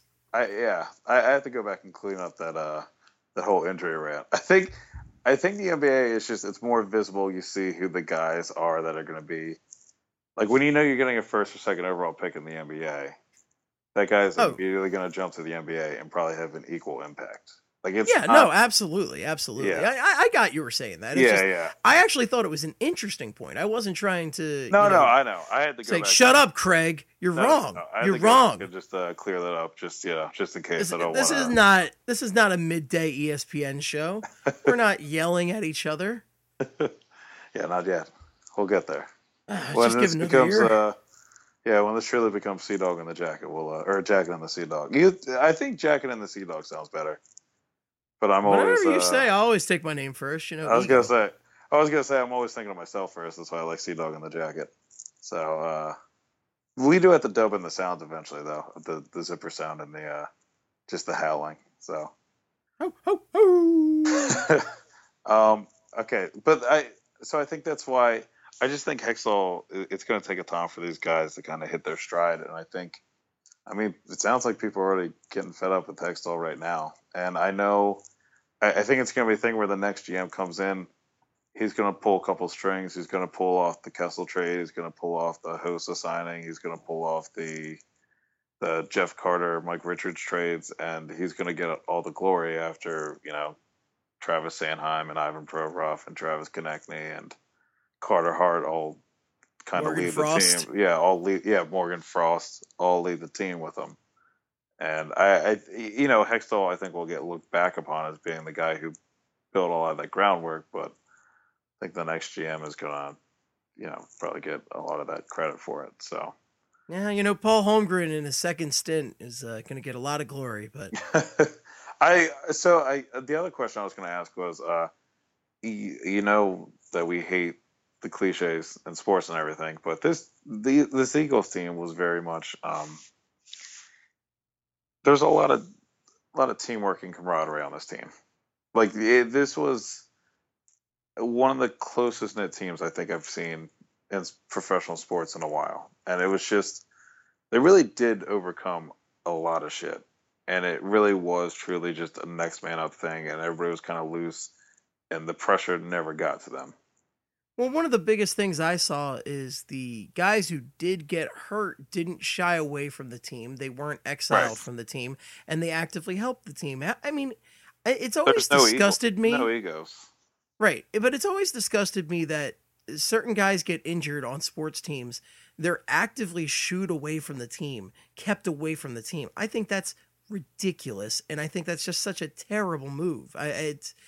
And the Eagles did the opposite of that. Carson Wentz stayed on and helped Nick Foles. He helped put plays in the playbook, and just that's great. Jason Peters was a mentor to Big V. Like that kind of stuff is amazing, and that's what should happen. These guys stayed around, and the team was all the better for it. They won't. I don't know if they win a Super Bowl if Jason Peters doesn't stay around to mentor Big V, or if Carson Wentz doesn't help with the playbook and doesn't help Nick Foles make adjustments. No, that's what I mean. It's like I just don't. It felt like a unique amount of just team togetherness, and it turned out to be more than just a feeling because it actually ultimately panned out. But I mean, I think for hockey that can be said to an extent, but I think there's a lot more. I don't know. Like I'm trying to think of a team. So the thing about hockey, the thing about hockey is, I don't know. It almost goes too far into team where a lot of guys aren't allowed to keep their own individual personalities and remain a close-knit team. It's really weird. And I think that's why some people have a trouble or have a problem connecting with hockey sometimes. Yeah. These Eagles, what I found really impressive is that they were so close-knit as a team, but they also all kept their individual personalities, and that made them so much more likable. I mean, Chris Long was just an overall great guy, donated his salary to schools, and he's phenomenal all year. I mean, Carson Wentz is just Carson Wentz. He's Malcolm Jenkins, eminently likable. Malcolm Jenkins might be my favorite guy on the team. He's outspoken. He speaks his mind. He's a great activist, and he's also a great football player and a great human. It's when you look at guys like when you look at the running backs too, none of them were really. It didn't seem like there was any there was no disagreements about who should be getting the ball. It just seemed like they were all pretty pumped whenever everybody did anything. Ajayi got completely blacklisted out of Miami. He was only traded for a 4th round pick, and they made it sound like he was a selfish brat. And there was one game where it almost seemed like, there might be something to it, but ultimately he didn't care. He won a Lombardi trophy, and then he threw some shade at his old coach on Instagram. But did you see that? I did not see that. Go ahead. You gotta. Oh well, okay. I'll tell you the Jeff Fisher one. Did you hear Lori's shade at Jeff Fisher? I did not. I missed that one. He was talking about Nick Foles and how I think the exact quote was he went out to Los Angeles and who could win in that environment, and then he came back and it was just like a dunk on Jeff Fisher because he had a horrendous team and never goes better than like 7-9. So good old Jeff Fisher. Did you see that on Twitter trending after the Super Bowl? The 2 names trending were Jeff Fisher and Andy Reid. No, I missed that. Yeah, so, man, it's weird. Should have been Chip Kelly. Yeah, Chip Kelly was the one that probably deserves more of the wrath there. The Jay Ajayi one, by the way, is so he posted a picture of himself kissing the Lombardi Trophy, and it says, "They may have tried to discredit you, discount you, throw dirt on your name. None of it matters now. Legacies last forever. Funny how they were gassed over journalistic. Look at me now. Only God." And gassed is spelled capital G, capital A, capital S, lowercase s, capital E, lowercase d. Oh, so baby. He called out Adam. He called out Gase in the Instagram post. Oh, awesome. Caps. I will say the shade is real. One of my favorite minor things about that Super Bowl too was when he had that monster run near the end of the first half, and then he rolled on the ground and got up and just flung the football 20 yards down the field. I forget what run it was, but it was definitely a rumbling, bumbling 20-yard gain, and then he eventually fell down after contact, and then just popped back up and just did a sidearm throw. And just that was great. The ball off the screen, yeah. And Craig, you know what? The last Flyers team that I have an answer. So I'm really I have an answer. 2012. Yep, 2011, 2012. I don't. Yager, so I think it was a lot. Yeah, I think Danny a lot B. of Yager. I'm just going to name off all the guys that I think we got first. Yager, Danny Briere, Scott Hartnell, Claude Giroux, Jake Voracek, Wayne Simmons. Was Brizgalov on that one? Yeah. I mean, Brizgalov sucked in net, but I mean, people liked his personality. Pronger? Well, was Pronger still part of that team? Not really. That was the end of his I think he was hurt for that playoff series. So yeah, he was hurt for the playoff series. Yeah. Kimmo Timonen. Guys like that team, people found endearing. I mean, that was the Hartnell down year. The what? Hartnell down. That was the year of Hartnell. Yeah, I think I was going to say, I think a lot of the outside the rink stuff played a factor because it was the Hartnell down. It was Brizgalov as a character, and a lot of stuff just came to light because of 24/7. I think helped a lot. For sure. Yeah, but I mean, I think that was definitely the last team.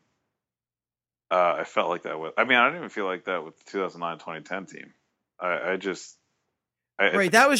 was a good team. Yeah. That finally played up to their ability or played above. I don't know. I thought going into that season they were supposed to be somewhat cup contenders. I thought the big 3 teams that people were talking about were the Flyers, the Caps, and then the Blackhawks.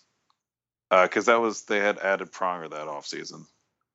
Right, and Giroux was supposed to be coming up, and JVR was supposed to be up, and ultimately goaltending ended up as one of their big issues. Because was that the year something happened to Razor Ray? That was the begin. I think that was the beginning of his hip stuff, was it not? Like I think so. I think so. Because I remember him having a really bad game against the Caps in like January, and that's why they had to sign Michael Leighton. Yeah, they picked up. I think was Leighton waivers. I think Leighton was like they picked up from like Carolina. I think because I remember him coming in and he had like that. He had like a blank mask for a game or two.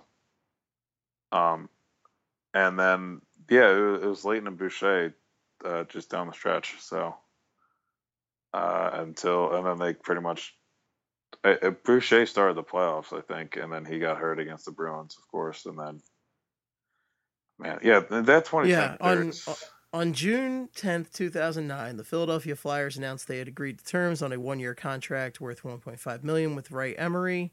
That was after he had spent a year with Atlanta Moscow. So Emery came back, and then on December 8th, Emery was placed on injured reserve to have surgery on a torn muscle in his abdomen. So that's when like shit went kind of crazy, and they had to deal with Leighton and Boucher. Yeah. So that year really got derailed by the goaltending. Yeah. And I mean, it was ultimately the thing that brought him down. So, but I blame Ryan Parent. I think Ryan Parent's a fine. I mean, we ultimately concluded the anti-All-Star team, right? It was yes, in the Broad Street hockey chat. Yeah, well, it was oh my god, I forget the team. It was Deg. No, Degwood didn't make it. It was LeCavier, Gratton. Ronaldo, Ryan Parent, Andrew McDonald, and then who was the goalie we said? Did we say it was Brizgalov? I think we wanted Brizgalov. I think it was Brizgalov. It had to be because he was terrible. Yeah. So I mean that's if you want the anti-All-Star team. All right, can you name every goaltender who played a game for the Flyers in 2009, 2010? How many are listed? 5. Okay, so Emery, Boucher, Leighton. Yeah.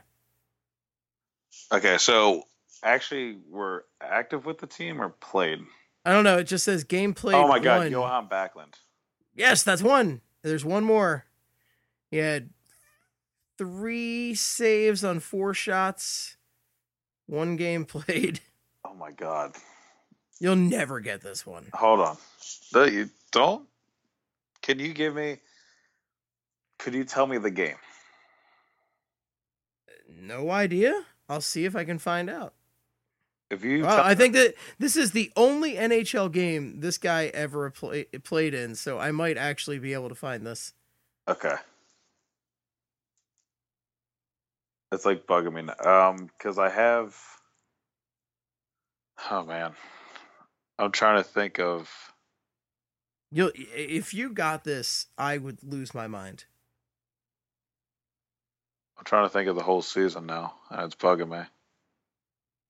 He took 4 shots. There's no way you can know this. You tell me the game, you tell me the month. I will take a stab at it. Well, I am having trouble finding that. So get a Hockey Reference. I'm on Hockey Reference. He's not giving you a game log? For this one guy? Yeah, they got game logs for everybody, man. Oh my God, another goalie. Does he have 3 names? No, just regular name. Regular. Okay. Shit. It's okay. You can. No, it's not okay, Steven. 1 NHL game, and he played with the Flyers for 4 shots. For 4 shots. He was clearly an emergency goaltender. Yeah. I know. Oh, man. Holy shit. I just want to hear. We can figure out something. I'm just going to tell you. No, don't tell me. Fine.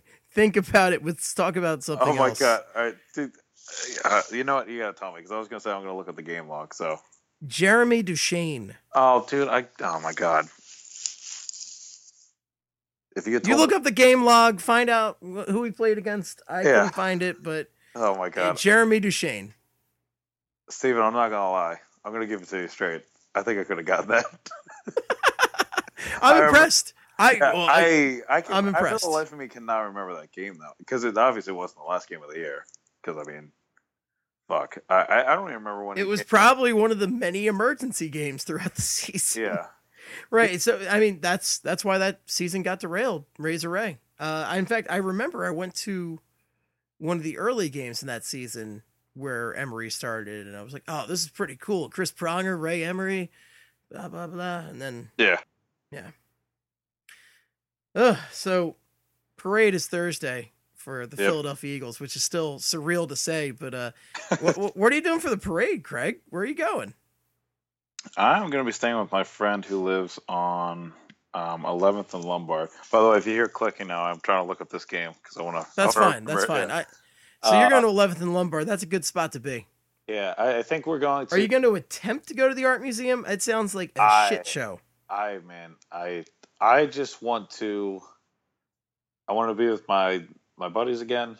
I want to see them all on the float or the cars or whatever they're going to be in with the Lombardi Trophy, and then I want to drink lots of ice cold beers in public. So this is what my plan is as well. Yeah. So I'm in deep South Philly. I'm one of the first stops on the Victory Tour. Yeah. I mean, there is. I have invited almost everybody I know to my place, just to guys, if you're going to the parade, come here. I've got 5 people sleeping over tomorrow night, which is why we're not recording on Wednesday. We're going to wake up. We're going to do a little kegs and eggs action. And my buddy who I've hosted for every playoff game has volunteered to make breakfast for everyone. I didn't even ask him to do this. I was planning to do this. He said he's going to make breakfast for everybody. We're going to put out meatballs. We're going to do this big South Philly style. It's going to be awesome. And I am just looking forward to this. I can't wait to see what the parade looks like. I hope the Budweiser Clydesdales are out there. I hope Brian Dawkins is riding with them, a la Pat Burrell. I'm turning total Philly right now. I don't even care. All my broadcasting training is going right out the window. I'm going to start saying Wooder any second. But I hope the Roots are there. I hope if they have the Roots playing on a float, I'm going to lose my mind. That'll be the best thing that's ever happened. I doubt it'll happen, but if it does, I'm going to lose my mind. I don't care even, dude, I don't know. I love this team. I love what happened. I'm so excited. I mean, they landed in the plane. Everybody waiting for them in the airport. They brought the Lombardi Trophy over to the fence to show the fans. Who does that? Yeah, no. Yeah, that was pretty awesome. Yeah, it's going to be a ridiculous scene. By the way, Steven, I found it. It was on Hockey Reference, you son of a bitch. And it was an April 1st game. They lost 6-4 to the Islanders. And I remember, I would have never guessed this game. I do remember this game, though, because do you remember how the Flyers had that long streak against the Thrashers of winning? Oh, yeah. Antero Niittymaki. Yeah. And they had similar success to the Islanders for a stretch, but it was a thing where they had lost once and I don't know. Yeah, and I think there was a Flyers goaltender for that stretch also that had beaten the Islanders a bunch of times. I'm not 100% sure, but I feel like that was a thing.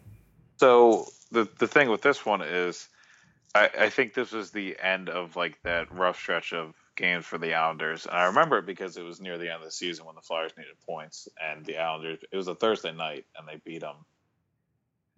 I mean, they jumped out to a pretty early lead, I think. Actually, I got the page pulled up here.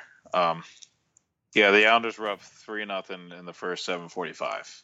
And then on 2 goals from Blake Como and 1 goal from Frans Nielsen. And then they went up 4-0 early in the second, thanks to Sean Bergenheim. And I guess he came, Duchesne came in late in the game, maybe? Don't know. Couldn't tell you. Is it Duchesne? Oh yeah, Duchesne. Sorry. Yeah. Oh, it's not Duchesne. It's Duchesne. Yes. Huh. Oh. Like Kenny Chesney. Yes, just like Kenny Chesney. Yes. Remember when the Eagles had Riley Cooper on the team and he was racist and Chip Kelly didn't cut him immediately? try to not think about. But just think about that in comparison to now. Oh yeah, I know. It's not a Riley Cooper to be found. Yeah, it's ridiculous how it's just ridiculous to look at how different these teams were and like how much different this team was compared to a bunch of the Eagles teams in the past. And it's I mean, it's just awesome. It's just awesome that we were actually like alive to see it. So and just to see Nick Foles as Super Bowl MVP, who apparently was already in a Disney parade at Disney World. Like, yeah, is this a regular thing? I saw that. Yeah, I saw that. Because he was down there today, right? He was down there Tuesday, I think. No, he was down there yesterday. That was like the first thing he did was he went to like he said I'm going to Disney World, and I think they literally put him on a flight to Disney World a second later. Yeah, that is kind of ridiculous. Just immediately already down there. I'm looking up the. Oh my God. Okay, yeah. So I'm looking up that loss. The Flyers had won 1, 2, 3, 4, 6, 7, 8, 9, 10, 11, 12, 13, 14. They had won 15 straight against the Islanders before they had lost this important game early in April when they needed points. Right. One of the main reasons they even needed to go into a shootout against the Rangers to secure the season. This was also it was back when they played there was the 5-team divisions and they played each team in the division I think 8 times. So like this was the last time they lost before this was in February of 2008. So like they beat the shit out of the Islanders this many times in like 2.5 years. So it was kind of like an obnoxious thing. But I do not remember him being on that. I remember they signed Sebastian Caron, I think, too, that in like April that year too. Because I think it was around that time when I forget who got hurt, but they needed like another goalie just as like an emergency backup kind of thing. So yeah, but there it is. Yeah, I'm watching they're showing like the Eagles parade route right now. So I there's no way I'm getting to the art museum. I feel like it's gonna be too much. Yeah, I'm not even gonna try. I'm worried. Kegs and eggs, come over to my house. Great. Yeah, I'm worried about tomorrow. Like actually. Driving down there. Like I'm not taking public transportation, but I'm worried about actually getting down there and be able to park tomorrow night. I don't know what to tell you. Philadelphia is a nightmare for parking at all times. I don't know what to tell you. Yeah, I don't know if it's going to be. I might just take public transportation into the city tomorrow night. It's not a terrible idea, and yeah. Yeah, the problem is going to be getting out of the city on Friday. Right. I mean, or it's Thursday night. I mean, I think. I mean, I remember after the Phillies parade was done. This is 10 years ago, so my memory's great on that front. I just remember everything kind of being done at like 4 p.m. and everything had kind of calmed down by then. So I mean, my most vivid memories from that day are Chase Utley saying "World fucking champions." My grandmom high-fiving me in Citizens Bank Park when he said that, and then, which is another reason my grandmom's the best. And then ending up in Finn McCool's, or as M calls it, Fun Mr. Cools, and this guy saying "World fucking champions" and throwing a pint glass down and smashing it. And then he did it again, and I'm like, okay. Or no, it wasn't a pint glass. I'm sorry. It was a Miller Lite bottle. I'm just like, please stop that. Yeah. For the love of God, you're going to get us all kicked out of Fun Mr. Cools. But it is definitely not called that. But yeah. So I think you'll be all right, but we'll see. But gang, stay safe out there. Do not break any more windows at Macy's. Or, don't be an idiot. I mean, don't be an idiot. No burning cars. I know it was only one, but it was one too many. Don't steal any more horses. Please. I hope that wasn't the guy in the chainmail finding his steed. But just be respectful, be kind, and guys, I mean, we're getting a Super Bowl parade. We're in special times, but I can't stop smiling.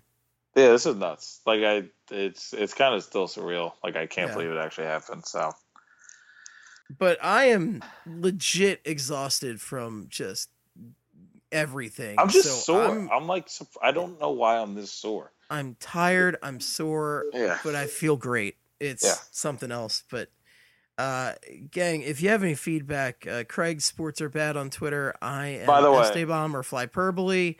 Follow Broad Street Hockey, like Broad Street Hockey on Facebook, and of course, listen to the Broad Street Hockey Radio podcast. Great stuff, guys. By the way, I need to explain myself here because my Twitter handle is Sports Are Bad, and I need to clear up a couple things here. So, obviously, at this moment, sports are not bad, and I don't know why I ever doubted sports to begin with because clearly I was wrong the entire time, but.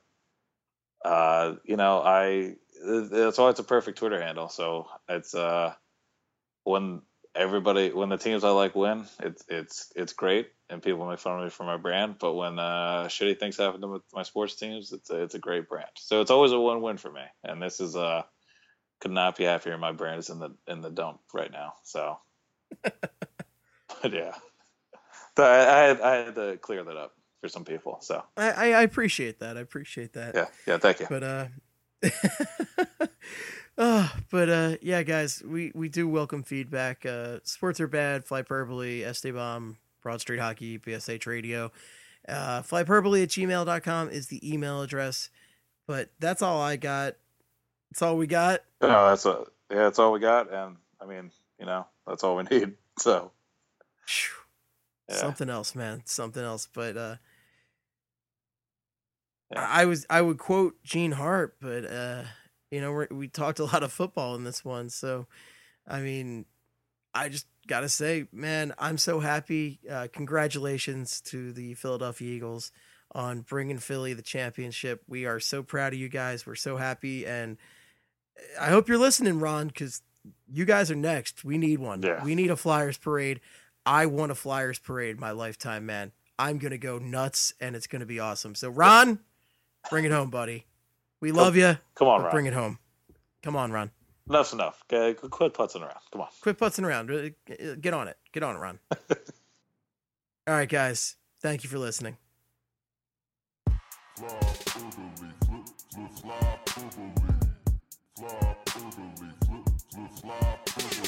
Hello, everybody. This is Flyperbole. It is a podcast about hockey, mostly the Flyers, but also other hockey things, like other hockey teams that play the sport of hockey. Steve, but not Steve Hartnell, and Craig, but not Craig Berube. No, this isn't all those hockey guys. These are the guys who watch the hockey sport. Yeah!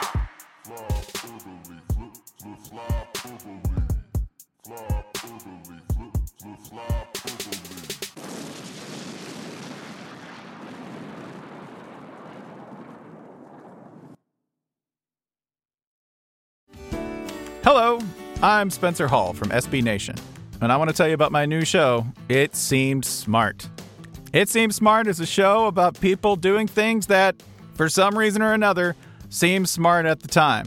Those things might include doing a little cocaine and driving a bike up a mountain. Or, I don't know, maybe racing 100 miles per hour across the country in the middle of the night with no one's permission. Or even stealing a bat from an umpire's room in a Major League Baseball park. Check it out, and if you like it, tell a friend. I'm Spencer Hall. Don't do anything smart.